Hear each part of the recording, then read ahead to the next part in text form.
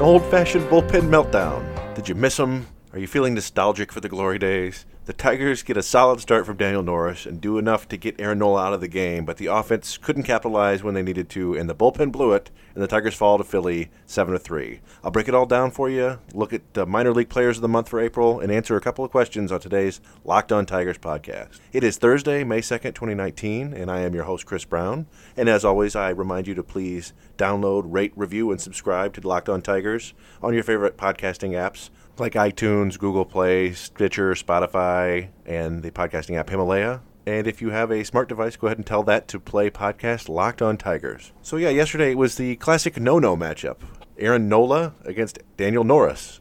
Two of the three starters in baseball whose names begin with N-O. Just a fun fact that nobody cares about. But the game was pretty good for the first 4 or 5 innings, and it began with Nola on the mound, and the first pitch of the game, Jeimer Candelario hits a double the opposite way down the left field line, but then Nick Castellanos and Miguel Cabrera both strike out, Miggy on a knee-buckling curve, and then Niko Goodrum with a weak ground out, and it was kind of a sign of things to come. The team ended up going 3 for 12 with runners in scoring position and left 11 men on base. So then, bottom of the first, Daniel Norris comes in. He gives up a bloop single to left center field. It stayed in the air forever, and it probably should have been caught by the shortstop, Jordy Mercer, but he bailed out. I don't know what happened. But speaking of bailed out, Norris then rolls up a double play against Jean Segura, and then Harper grounded out into the shift, and it ended up only taking 10 pitches to get out of the inning, so that was nice. Tigers go 1-2-3 in the second. Norris starts the second by getting a strikeout of Rhys Hoskins, one of their best hitters, on a backdoor slider. And then after that, there was a liner to left field that Niko Goodrum slides and looks like he catches, but it's actually a trap. They reviewed it, and it was a hit for JT Realmuto.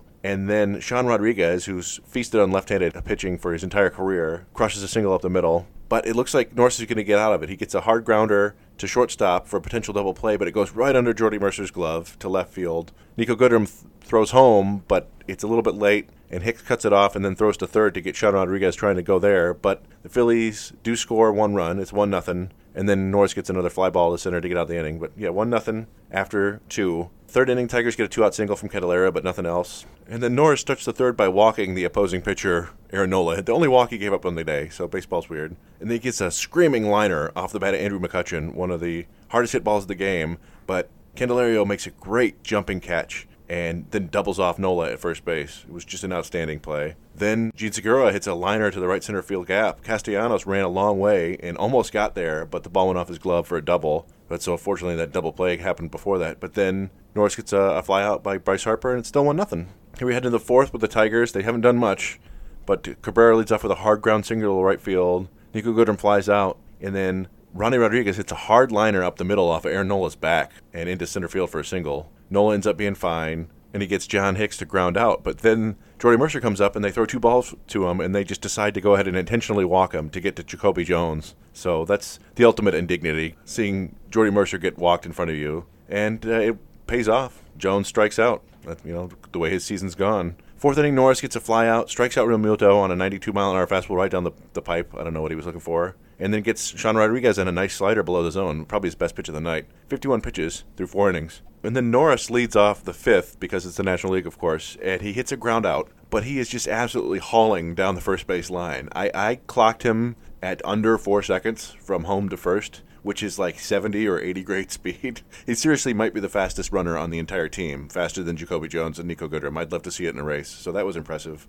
Yeah, ultimately it didn't matter. And then Candelario follows with a walk, but Castellanos strikes out again, and Cabrera hits another fly ball to center field, so that's it for the inning. 5th inning, Norris gets a 1-2-3 inning. He's cruising along, just 64 pitches. Really pitching well, at least getting good results. In the 6th inning, Niko Goodrum starts off with a hard line single up the middle. It was one of the best at-bats of the game. 10 pitches, fouled off a couple pitches, and hit that hard liner. But then he gets caught stealing. JT Realmuto is probably the best throwing catcher in baseball, so that's not a huge surprise. But I actually thought Goodrum beat it out, and Realmuto actually bounced the ball to second base. But the ball beat Goodrum there, and it was really close, so I don't blame him for not overturning the call. But after that, Ronnie Rodriguez gets an 8-pitch walk, which is always rare for him. John Hicks with a line single on a hanging curveball to left field. Jordy Mercer strikes out, but then Jacoby Jones, a bloop RBI single to left field, good for him, ties it at 1, and Nola is done for the day. So they also pull Daniel Norris because the number 9 spot is up, and they bring in Harold Castro, who swings at the first pitch and hits a ground out. So there you go. So yeah, Norris ended up with a short outing because the National League is silly. 5 innings pitched, 5 hits, 1 earned run, 1 walk, 4 strikeouts on just 64 pitches. 34 fastballs, 25 breaking balls, and 6 changeups. That's more breaking balls and a few more changeups than he has been throwing. Just 6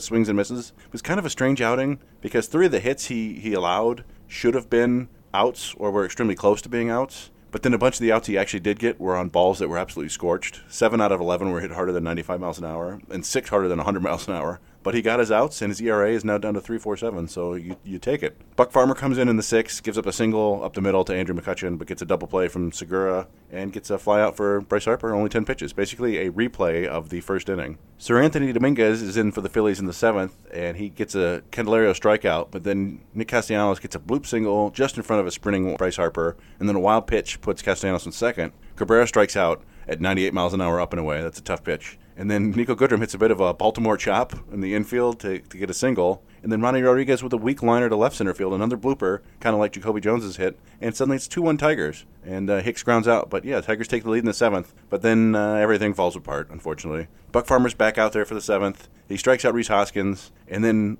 Real Muto has a well-placed weak grounder down the first base line. But Cabrera's playing well off the line. And it ends up as a double. And then Farmer gets ahead of Sean Rodriguez, 1 ball and 2 strikes, but then he hits Rodriguez on the hand, and it was kind of scary for a second. Actually, it looked like it might have popped up and hit him in the chin. But so then there's 2 men on, and they pull out Farmer and bring in Daniel Stumpf to turn around Cesar Hernandez, who promptly singles to left field in the second pitch. So that's it for Stumpf. Gardenhire's back out, brings in Victor Alcantara with the bases loaded, and he leaves a fastball at 92 right over the heart of the plate to Maikel Franco, who strokes a 3-run double into the right center field gap to make it 4-2 Phillies. Alcantara strikes out the pinch hitter, but then a hard RBI single up the middle from Andrew McCutchen, and then a Segura line single, and then Gardenhire's back out there. So the 4th pitcher of the inning comes in, Drew Verhagen, in for Bryce Harper. 1 pitch, deep fly ball to left field warning track, but 5-2 Phillies. The Tigers seem undeterred, though, at least for a moment, as Jordy Mercer leads off the 8th inning with a home run against Pat Neshek, his first homer of the year, 378 feet. But then Jacoby Jones strikes out. Pinch hitter Victor Reyes with a weak infield single, surprise. But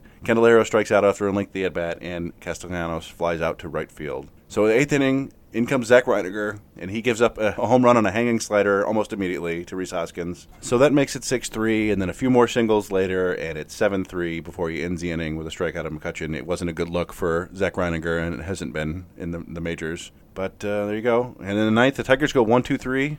And that's it. It's a 7-3 loss. The Tigers finish the road trip 3-5 and head home with a 13-15 record. They have today off to enjoy, and then tomorrow they start a series against the Royals. So we'll see what happens there. I'll preview it tomorrow. Now, I haven't done a ton of minor league coverage here on Locked On Tigers, partially because we do that every week over on my other podcast, the Tigers SRD with Roger Castillo. But I do want to just go ahead and kind of mirror what I did yesterday with the Tigers top players of the month, and do that with the top players of the month for the 4 main minor league affiliates, just to keep you updated, every now and then. So we'll head to AAA Toledo, where their best hitter, in my opinion, was shortstop Willie Castro. Now, he's the player that they acquired from Cleveland in the Leonis Martin trade last year, and I think he's one of the Tigers' top 10 prospects. It's probably a fringe average Major League regular when all is said and done, but in his first month in Toledo this year, he hit .337 with 4 doubles, 2 triples, and a homer, 2 steals, and 11 walks. And it's pretty strong, particularly the walks. That was a concern of mine heading into this year, so he's upped his walks, and he's on the 40-man roster, so we should see him at some point this year, so that's a nice start for him. The best pitcher, there's trouble in Toledo with the pitching. In AAA this year, they've changed to the Major League Baseball. Before, they used a different ball, and it's a little bit more lively. And it's not working out great for AAA pitchers yet. So I picked Jose Cisnero, the closer that the Tigers randomly found this offseason. He's 30 years old, got him from out of nowhere, and he impressed in spring training. The underlying numbers are ugly, but he finishes April with a 2.92 ERA, 16 strikeouts, and 3 saves in 12 and a third innings. Pay no attention to the 13 hits, 12 walks, and 2 blown saves behind the curtain. So then we'll head down to AA Erie, where I picked Derek Hill as the best hitter, and this was actually a tough call because right fielder Jose Azocar hit .371 with 5 doubles and 2 triples. But I went with the center fielder Derek Hill because he also hit 5 doubles and 2 triples, but added 3 homers and 3 steals. His batting average was 90 points lower, but give me the power and the speed, and I'll take that and thank you. The best pitcher, this one was pretty easy. It's Matt Manning. Alex Faedo has been really strong this year, apart from one rough outing. And, of course, Mize threw that no-no in his debut, but, he was only there for one start. Matt Manning had a rough start the other day, but he was dominant for the entire month. Even with that rough start, he finished 2-1 with a 2.83 ERA,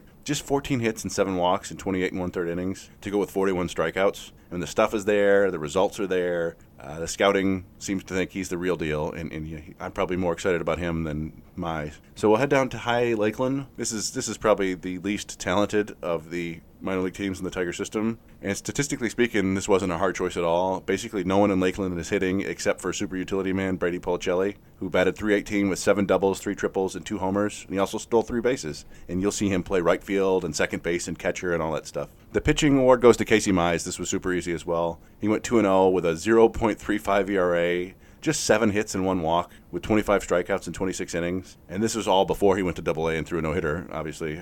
So, yeah, he's just a really advanced arm. He was way too good for that league.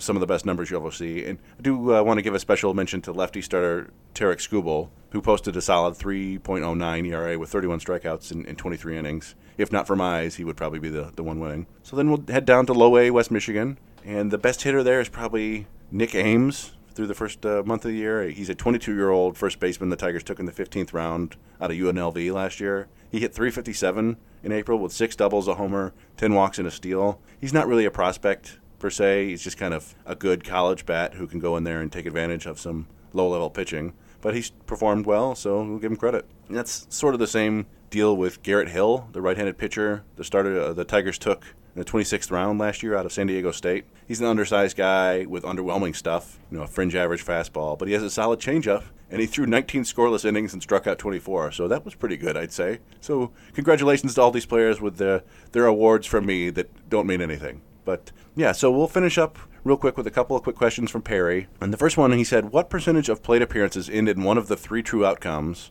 And then what is the percentage of each of those 3 true outcomes in plate appearances that result in one of them? So the 3 true outcomes, for those of you who don't know, are home runs, walks, and strikeouts. Basically, the ball is not in play. And Major League Baseball is kind of upset about this because that's the way that baseball is heading, and it means fewer balls in play, which they consider to be less fun for fans. And actually, it's at its highest level ever. This year so far, 35.9% of all plate appearances end in a walk, a strikeout, or a home run. And within those outcomes, about 65.5% of them are strikeouts, 25.5% are walks, and 9.5% are homers. And I don't know if that math works out. I don't think it does, but that's the numbers that I got. So hopefully that answers your question, Perry. If not, just text me, whatever. And finally, he asks, if a team fielded an entire roster of 0 WAR players, 0 wins above replacement players, for an entire season, how many games would they be expected to win? And the answer to this is generally accepted to be about 45 to 48 wins. So yes, the 2003 Tigers were worse than a replacement level team. And there's actually kind of a nerdy, fun mathematical check. You can do this if you care. Over at the website Fangraphs, they have these tables that show you the total wins above replacement amassed by a team's position players, and then another table for their pitchers for every year, going back to 1900 or whatever. So you can actually add those 2 figures together, those 2 WAR numbers, and then add that total to 48, and you should end up very close to the team's actual win total for the season. Now, there's some outliers because a really good or really bad bullpen can screw things up, and sometimes luck plays a huge factor. But this generally works. And so, for example, if you take last year's Tigers team, as a team, they produced 7.5 WAR on offense, which, by the way, is less than like Mookie Betts, but whatever. We knew they weren't very good. And then their pitchers produced about 9.4 WAR. So you add the 7.5 to the 9.4, and you get roughly 17 wins above replacement from the Tigers last year. You add that to the baseline of 45 to 48 wins for just a replacement level team, and you get between 62 and 65 wins. And sure enough, the Tigers won 64 games last year. The system works. So, Perry, thanks for the questions, and thanks to everybody for listening. I appreciate it. That's today's Locked on Tigers podcast. I hope that you enjoyed it, and if you would like to comment, feel free to send me a message at chrisbrown0914 on Twitter, or at Locked on Tigers at Twitter, or an email at lockedontigers@gmail.com. And yeah, always glad to hear from you. And go ahead and check out any of the other fine Locked on podcasts, like Locked on Lions and Locked on Pistons. And as I mentioned earlier, I have another podcast called Tigers SRD, so go ahead and check that out if you want a little more in-depth coverage of the minor leagues. Thanks for listening, and I'll be back tomorrow to talk about the KC series. Everybody have a good one.